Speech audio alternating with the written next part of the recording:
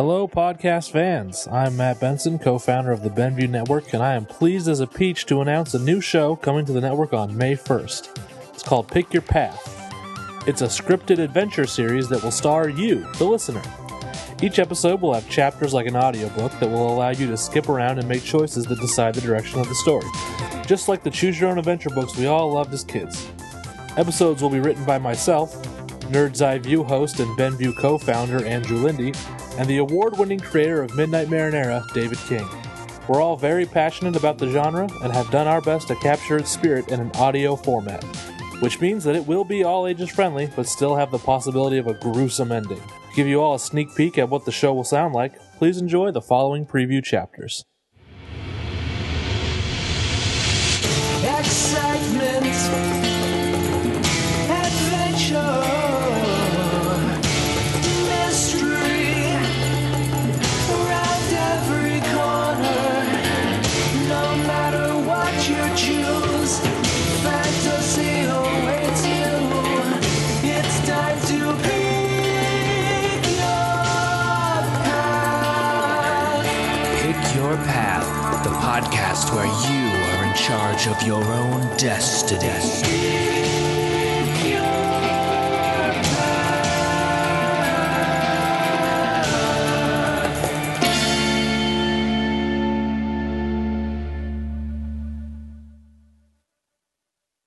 Chapter 20. You push open the door and wander into the house. You hear shuffling in a far-off room. You move toward the noise. You pass through a hallway lined with portraits of 5 generations of what you assume are your neighbor's ancestors. Leopold Oberchuk, Bartholomew Oberchuk, Nathaniel Oberchuk, and so on. You arrive at the source of the noise and peek your head into the room. It's the study. It's very unkempt. It appears to be the only room that's actually lived in. Inside, your neighbor Oberchuk is walking excitedly in circles. He looks like he's in his late 50s, but still good in a fight, like he used to be a wrestler or something. He's bald with long hair on the sides of his head. What a curious turn of events, he ponders out loud. I must add lilacs on to the Do Not Disturb list. The anachronistic death of even one plant could. He notices you and stops. He grabs you by the shoulders and pulls you into the room. You now see a large map, taking up one whole wall describing the events of human history past, present, and future. Who are you? He spits. No uniform. By yourself? You're not with ICE. Look of recognition on your face shows you know what the map means. So you're not some neighborhood rapscallion that's just wandered into my house. He pauses to think. I've got it. You're from the future. You're my first historian. Not exactly, you correct. He's not paying attention. His face swims with pride at the thought of a future historian paying him a visit. The face turns to a frown when he hears his front door being kicked in. Someone is raiding his house. ICE! He gasped. They finally decided to break their own rules and destroy my creation. Quick, we have to get out of here. How? You ask. With the time machine!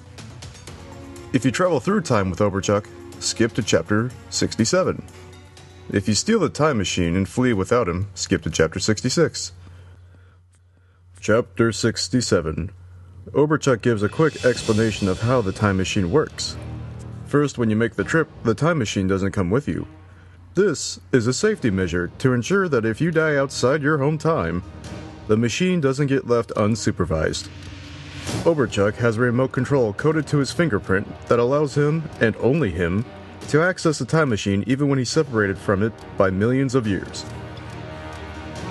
If necessary, you can take the time machine with you by physically holding it.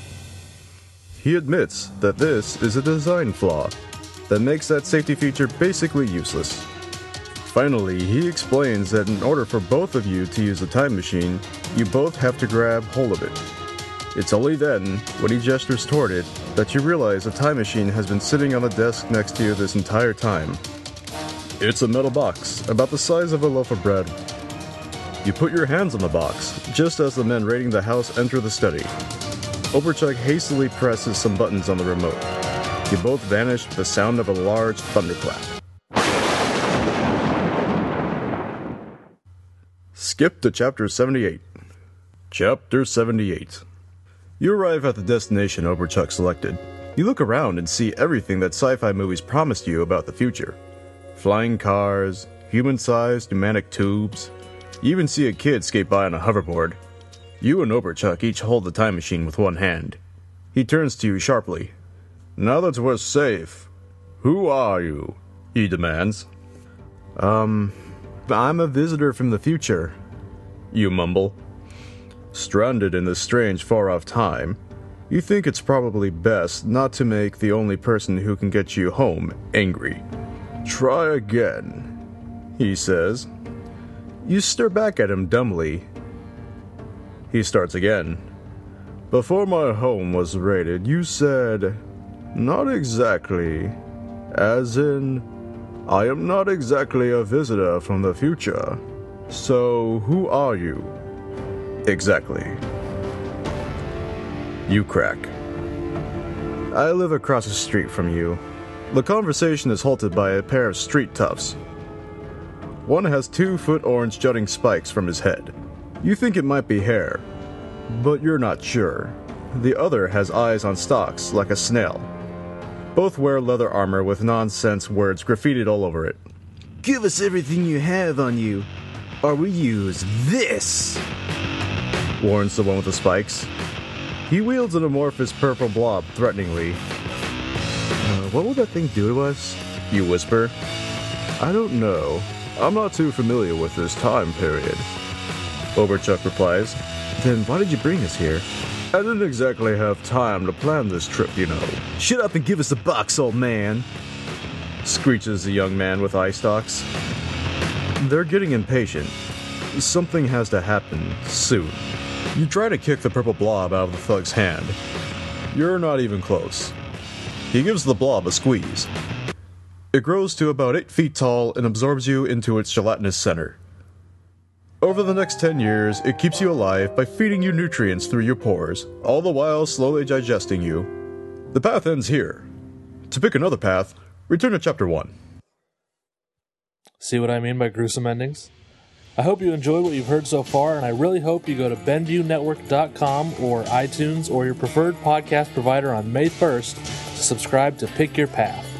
Before I leave you, I just want to give some quick shouts out to everyone that has made this possible. Of course, Andrew Lindy and David King, with whom I wrote the episodes. Our narration was provided by the great and talented Matt Hawley. Our amazing theme song was written and recorded by Christopher Wrigley of Bunhouse Jingles.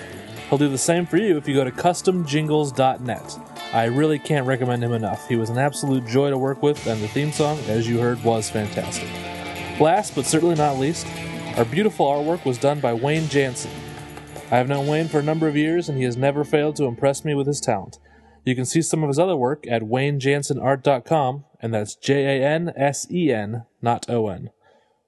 Thanks for listening. I can't wait to hear from you again on May 1st. This podcast is a part of the Benview Network. You can find this and other podcasts like it at BenviewNetwork.com.